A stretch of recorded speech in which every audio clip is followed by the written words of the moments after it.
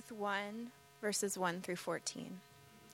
In the days when the judges ruled, there was a famine in the land, and a man of Bethlehem in Judah went to sojourn in the country of Moab, he and his wife and his 2 sons. And the name of the man was Elimelech, and the name of his wife Naomi, and the names of his 2 sons were Mahlon and Chilion. They were Ephrathites from Bethlehem in Judah. They went into the country of Moab and remained there. But Elimelech, the husband of Naomi, died, and she was left with her 2 sons. These took Moabite wives. The name of the one was Orpah, and the name of the other Ruth. They lived there about 10 years, and both Mahlon and Chilion died. So the woman was left without her 2 sons and her husband. Then she arose with her daughters-in-law to return from the country of Moab, for she had heard in the fields of Moab that the Lord had visited his people and given them food. So she set out from the place where she was with her 2 daughters-in-law, and they went on the way to return to the land of Judah. But Naomi said to her 2 daughters-in-law, "Go, return each of you to your mother's house. May the Lord deal kindly with you as you have dealt with the dead and with me.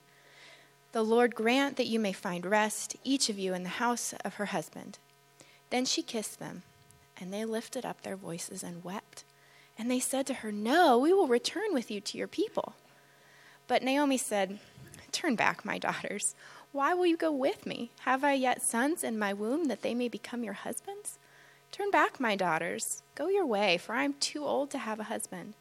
If I should say I have hope, even if I should have a husband this night and bear sons, would you therefore wait till they are grown? Would you therefore refrain from marrying?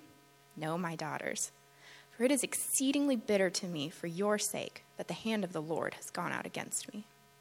Then they lifted up their voices and wept again. And Orpah kissed her mother-in-law, but Ruth clung to her. The word of the Lord. Thank you, Emily. Thanks so much. Title of the article, an edition of Popular Mechanics, which I don't normally read, though I'm sure I should. Title was, "What Would Happen If Earth Started to Spin Faster?"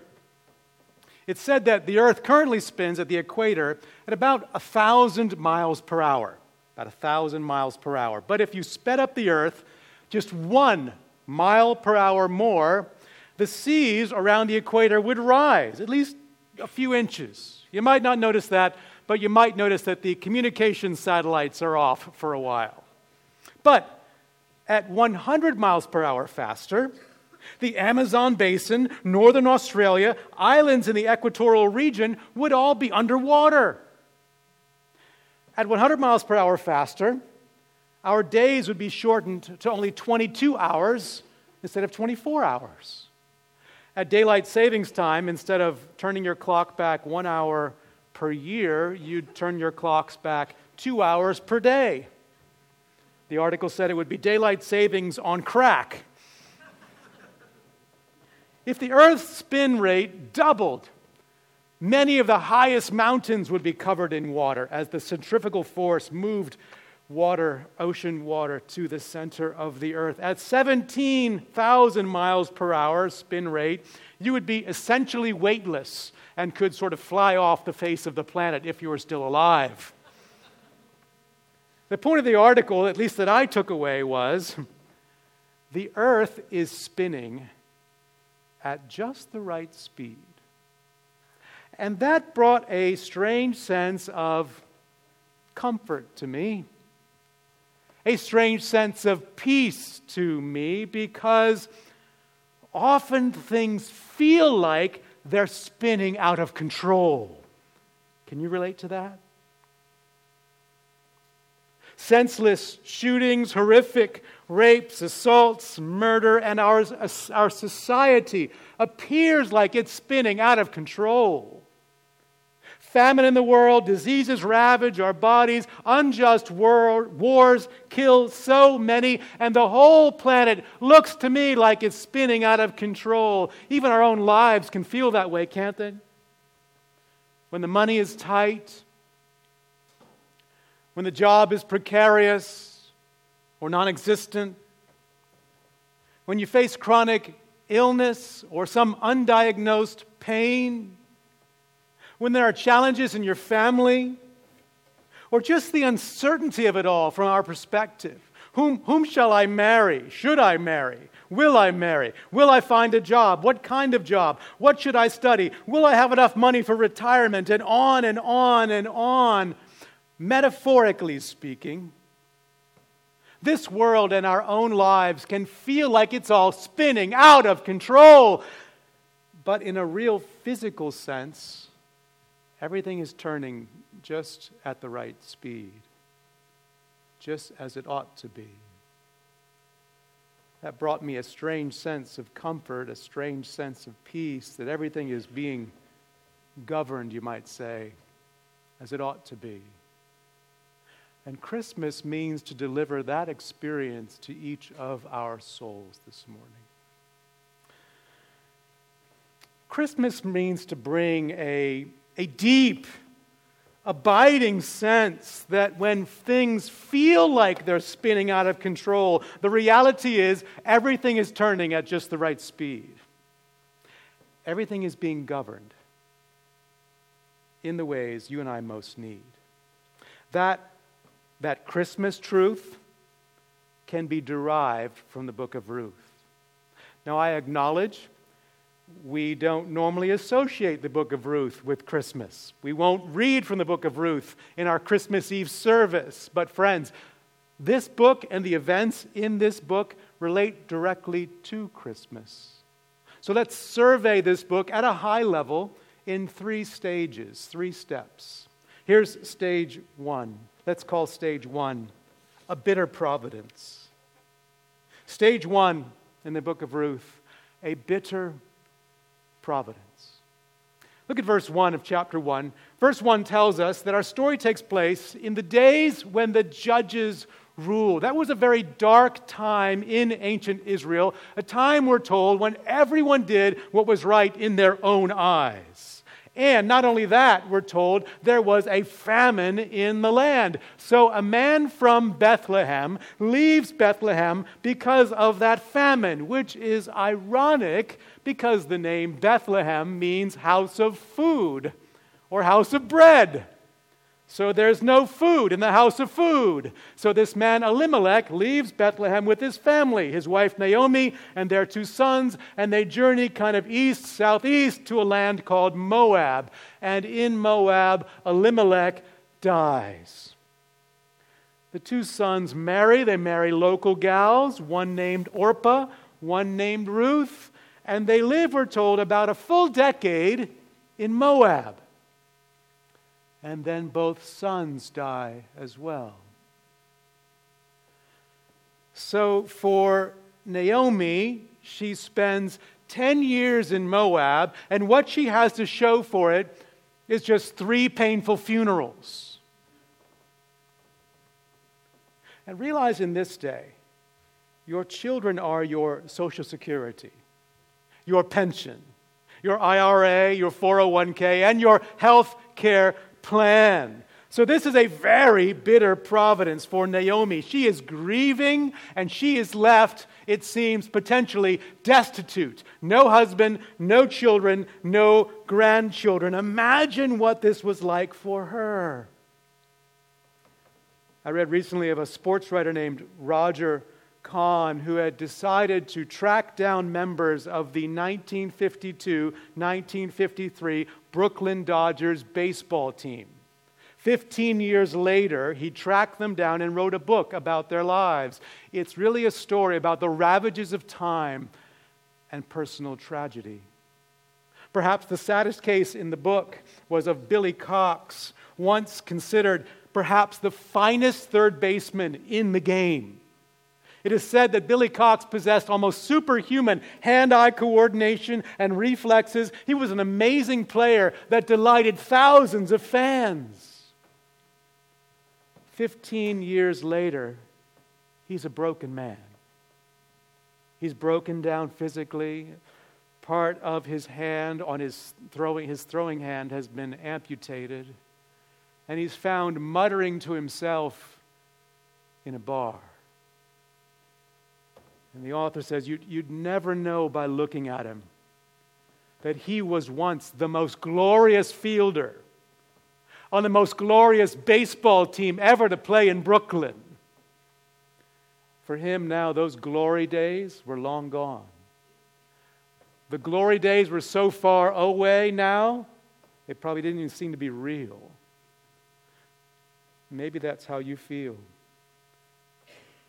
That's Naomi right here. The glory days are long gone. The glory days of her husband, her sons, and a promising future are a distant memory. Is that you this morning? The glory days of once was, or what you hoped would be. The glory days of what you expected by now in your life haven't come to fruition. The book of Ruth identifies with that experience.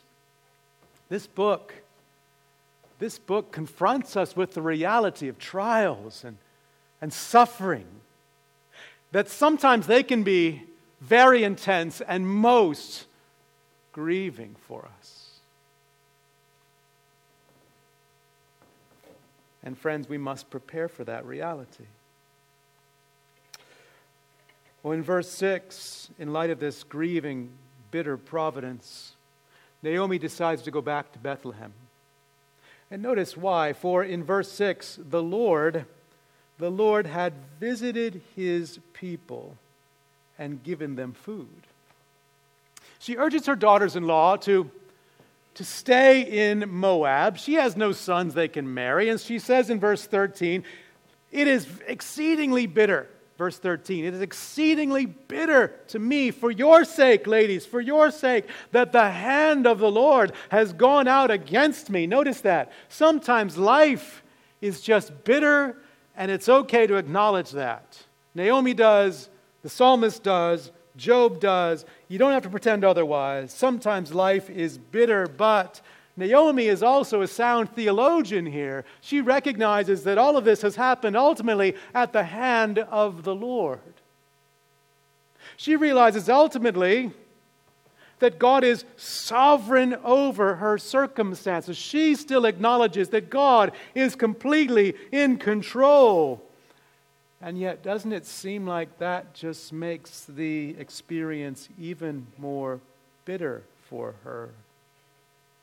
Maybe even more perplexing for her, even more confusing for her. You know, believing the sovereignty of God alone is not enough. God's sovereignty, God's rule, God's reign is a vital, precious truth. But knowing that alone is not enough for the bitter times. It should remind us as well to be careful with the doctrine of God's sovereignty when caring for someone in suffering and trials. It is possible to do more harm than good if we flippantly say, God is in control. Hey, these things just happen. That doesn't take away the pain. Yet, more is going on here than Naomi is aware of, and more is always going on in our lives than we are aware of.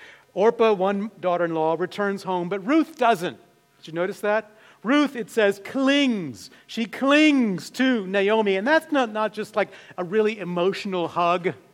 That's an expression of commitment to Naomi. The commitment you see in verse 16. Look at verse 16, where Ruth says, do not urge me to leave you or return from following you. Where you go, I will go. Where you lodge, I will lodge. Your people shall be my people, and your God, my God. This young Moabite woman surely has grown up worshiping or in some way acknowledging the false gods of her people. But now she is determined to join herself to Naomi, and more importantly, even join herself to Naomi's God. More is going on than Naomi realizes. And certainly the divine author wants us to see that. Notice how the chapter ends, verse 22. Verse 22, and they came to Bethlehem, house of food,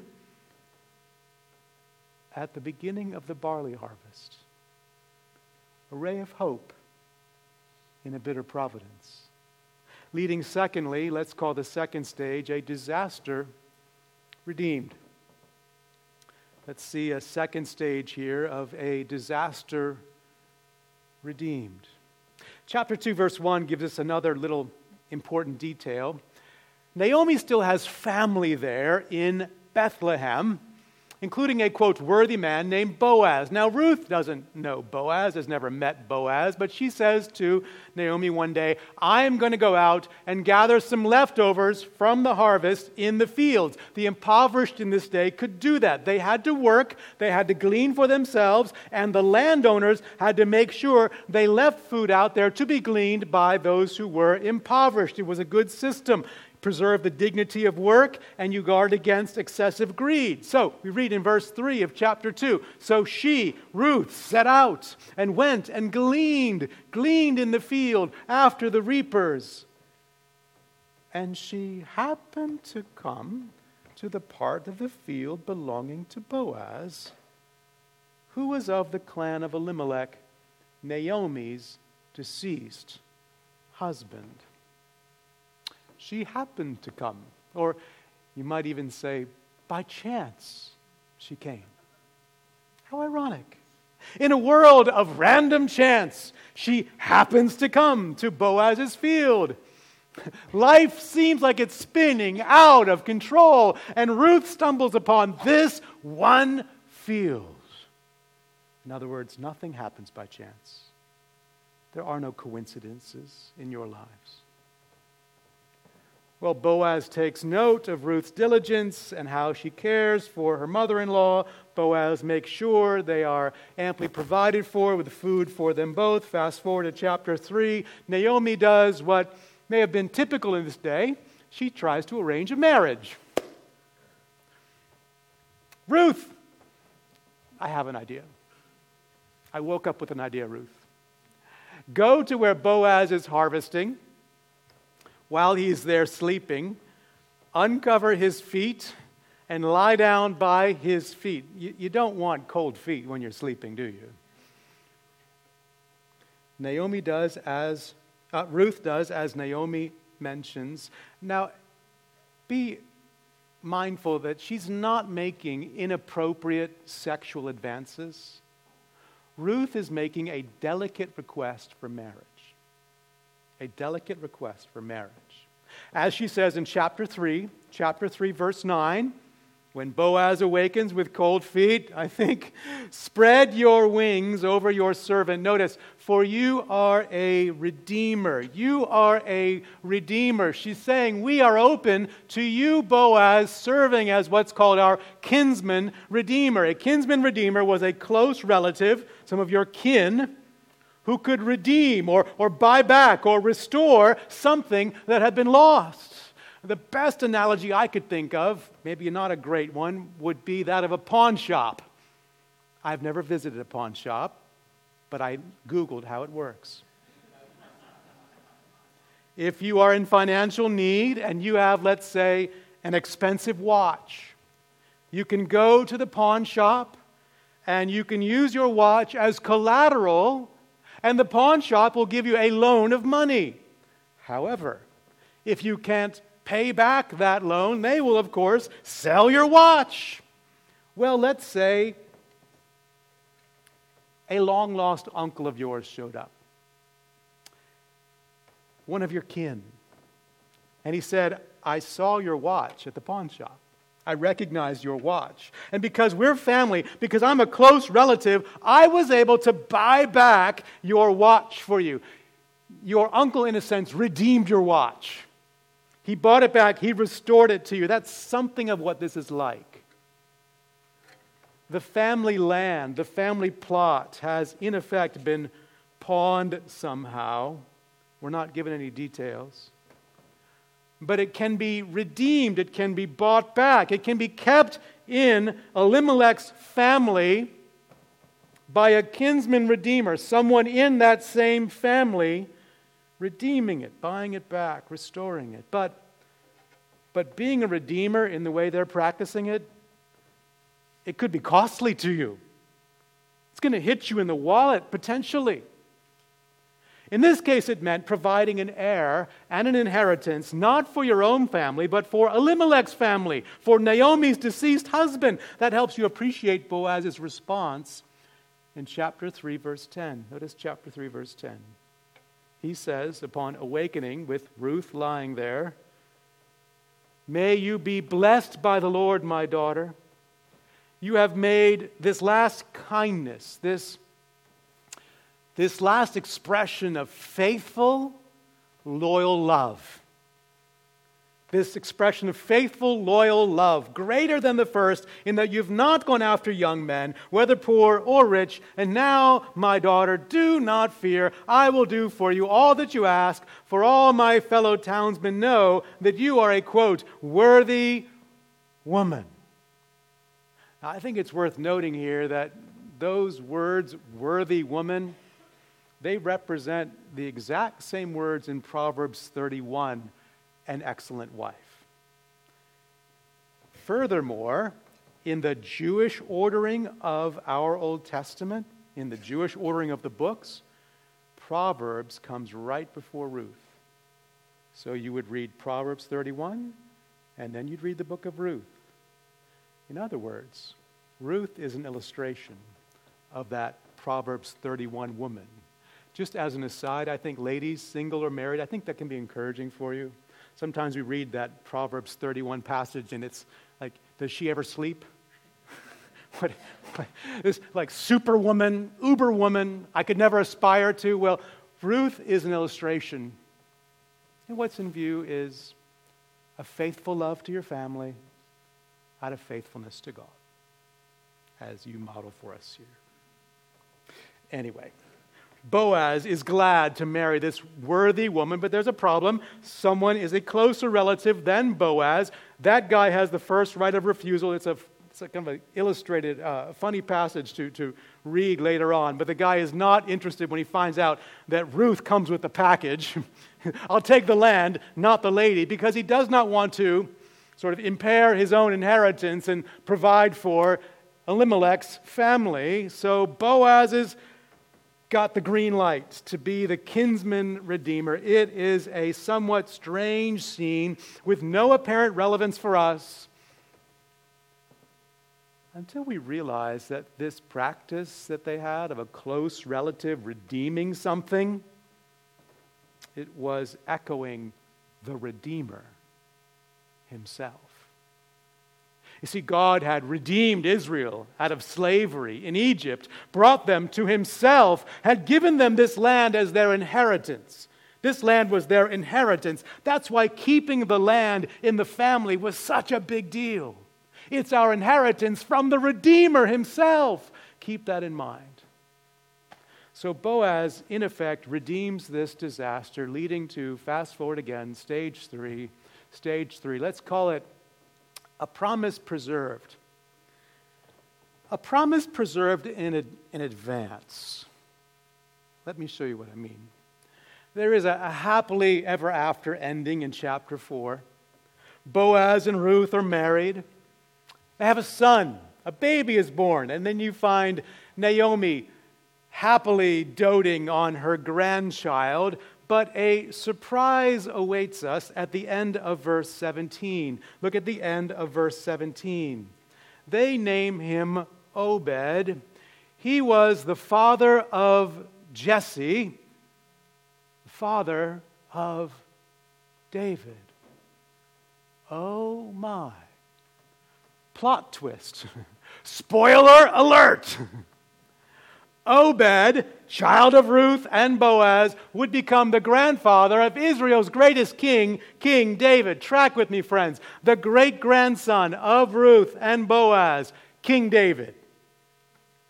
So this book is showing how God was acting in human history, acting to prepare for David and to prepare for the line of David. Why does that matter, Tab? It matters because of the promise God made to the line of David. Do you remember that promise? We saw it last week in 2 Samuel 7. God promised their great-grandson, David, that a line of kings would come from him, and somehow would reign forever. So God promised Obed's grandson an eternal kingdom, which we saw last week implies an eternal king, one who is born at Christmas. So draw a line in your minds, friends. Draw a line from Obed to David to another child born in Bethlehem. Draw a line from this scene to hundreds of years later when angels startle some shepherds outside the very same town, announcing the shocking news. Unto you is born this day, the angel said, in the city of David, Bethlehem, a Savior, a Redeemer, who is Christ the Lord. So this book and these strange scenes, they point forward to that child, that king, come at Christmas time. So, how does all of that relate to a world that feels like it's spinning out of control? How does all of that relate to us when our lives feel like they're spinning out of control? Well, Christmas says, in effect, the planet is turning at just the right speed. Christmas says, in effect, everything is being ruled by a redeeming king of love. That's the takeaway here. The book of Ruth points us forward to a coming redeeming king of love. That's what I want you to take away this morning. Christmas brings us a redeeming king of love who is ruling over our lives. Let me unpack that. I say a king because of what God promised through David, a promise that's in effect being preserved or prepared for in advance in this book. And you certainly can't miss the sovereign reign of God in this book as he acts as king, right? Chapter 1, the Lord visits his people, gives them food. Chapter 2, Ruth happens upon Boaz's field. Chapter 4, we're told, Obed is born explicitly because the Lord gave conception. As one commentator put it, the giant shadow of divine providence is cast over this book. The giant shadow, you might say, of God's sovereign reign as king is cast over this book. And friends, that giant shadow is cast over your life. Yes, life can be very bitter. And knowing God's sovereignty alone is not enough, but it is a crucial starting point that you realize there is no mere chance, no mere coincidence. There is a king who rules, and that king became incarnate. That king came at Christmas. This book points forward to that king coming, and it echoes what he came to do. He came to be a redeeming king. He came to be a redeeming king. He came on a mission to be a redeeming king. Redemption is a theme in this book, this practice that might seem strange of a close relative redeeming or restoring what was lost. Christmas, friends, is about God becoming that close relative to redeem us. You see the echo? Christmas is about the living God, the creator of the universe, the omnipotent, all-powerful one, becoming that close relative to you, taking on your humanity that he might redeem or restore you. You see, only one who is human could redeem humanity, and only one who is divine had the ability to do so. So God became our, in effect, close relative, our kin, taking on our humanity to be the God-man, Jesus Christ, to redeem us. It's sort of like the ultimate pawn shop transaction, isn't it? Because we were lost. We had given ourselves to sin. We were slaves to rebellion, and had no ability to redeem ourselves, no currency to buy ourselves out of this situation. We come into this world spiritually bankrupt. Swipe your spiritual debit card and it says, transaction denied. Your account is empty. It's worse than empty. You stand guilty before God. So God became our close relative, taking on our humanity to redeem. And 2 Corinthians chapter 5 succinctly describes how he did it. Here's a great Christmas verse. For our sake, he made him to be sin, who knew no sin, so that in him we might become the righteousness of God. You want to see the purpose of Christmas? There it is. Redemption. For our sake, God the Father made God the Son, the God-man, to be sin, to be a sin offering, to bear our guilt and bear our judgment, hanging on a cross. He who knew no sin. Why? So that in him we might be forgiven of our sins and declared righteous by faith alone in Christ alone, friends. Oh, we must know that God is sovereign, and we must know that redeeming purpose for our lives. It means we are his, purchased by his blood. And it also means he is right now working out redemptive, redeeming purposes in your life. I say that because our redemption is not yet fully complete, is it? We are not yet what we will be. We still groan with grief and sadness when life is bitter. But God has a compass. God has a compass guiding all he's doing in this world and in your life. And true north in that compass is fulfilling his redeeming plans when all things are made new, when the King returns, right? That's our series. The King who came and is coming again. That means he is right now working out good, redemptive purposes for all who believe. Are those purposes mysterious sometimes? Yes. Are those purposes perplexing sometimes? Yes. But all things are working toward the full and final redemption of God when this redeeming King comes back in his second advent. I don't know. I don't know the hard things you're going through or will go through. I don't know the pain or the grief you're experiencing right now or that you may experience. But if you are in Christ, your King is ruling over your life with that compass, with redemptive purposes ultimately in mind. And I know that because his motive toward you is love. Christmas brings us, friends, a redeeming King of love. There's an important word in Ruth, a sort of undercurrent about God's loyal love, faithful love.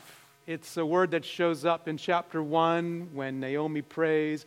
It's a word that describes Boaz in chapter 2, and a word that describes Ruth in chapter 3 that I highlighted. And it's a word that God uses to refer or describe himself in places like Exodus 34, when he says he is one abounding in steadfast love and faithfulness. You see, Ruth and Boaz are like mirrors of God's perfect, steadfast, faithful love.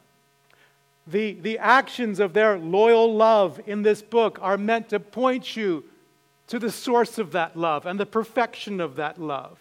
The unwavering, never let you go love of God in Christ. I have on my Honda Accord a side mirror, and it says, "Objects in mirror are closer than they appear." Do you have one of those mirrors? Objects in mirror are closer than they appear. So you need to know that that's true because those cars really are closer than you realize. Well, look, Christmas says a redeeming King of great love is closer than it may appear to you. An old hymn put it like this: judge not the Lord by feeble sense. Trust Him for His grace. Behind a frowning providence, He hides a smiling face. Friends, judge not the Lord by your feeble sense. Trust Him for His grace. Behind a frowning, bitter providence, there is a smiling face with love in His eyes for you who are in Christ. Let Christmas, here's my exhortation, let Christmas convince you of that smiling face. A redeeming King of love is closer than it may appear to you. He is ruling over everything in your life. So when things feel like they're spinning out of control, when you look at this world and our society and your own circumstances, it just feels like it is spinning and spinning and spinning, and nothing is governing this place. Nothing is governing my own life. It is spinning out of control. Christmas says, no, everything's turning at just the right speed. Your life is being ruled by a redeeming King of love. Let's pray in light of that before we take the Lord's Supper.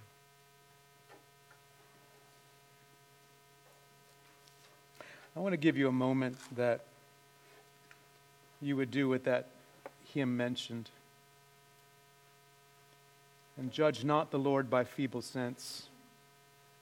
Trust Him right now for His grace toward you. Behind a bitter providence, there is a smiling face of love. You might just bring your anxieties to Him, your fears, your worries, struggles with unbelief.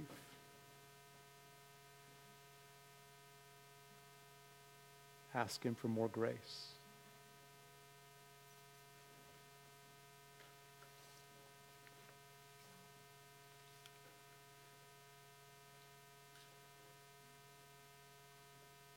Ask Him to meet you.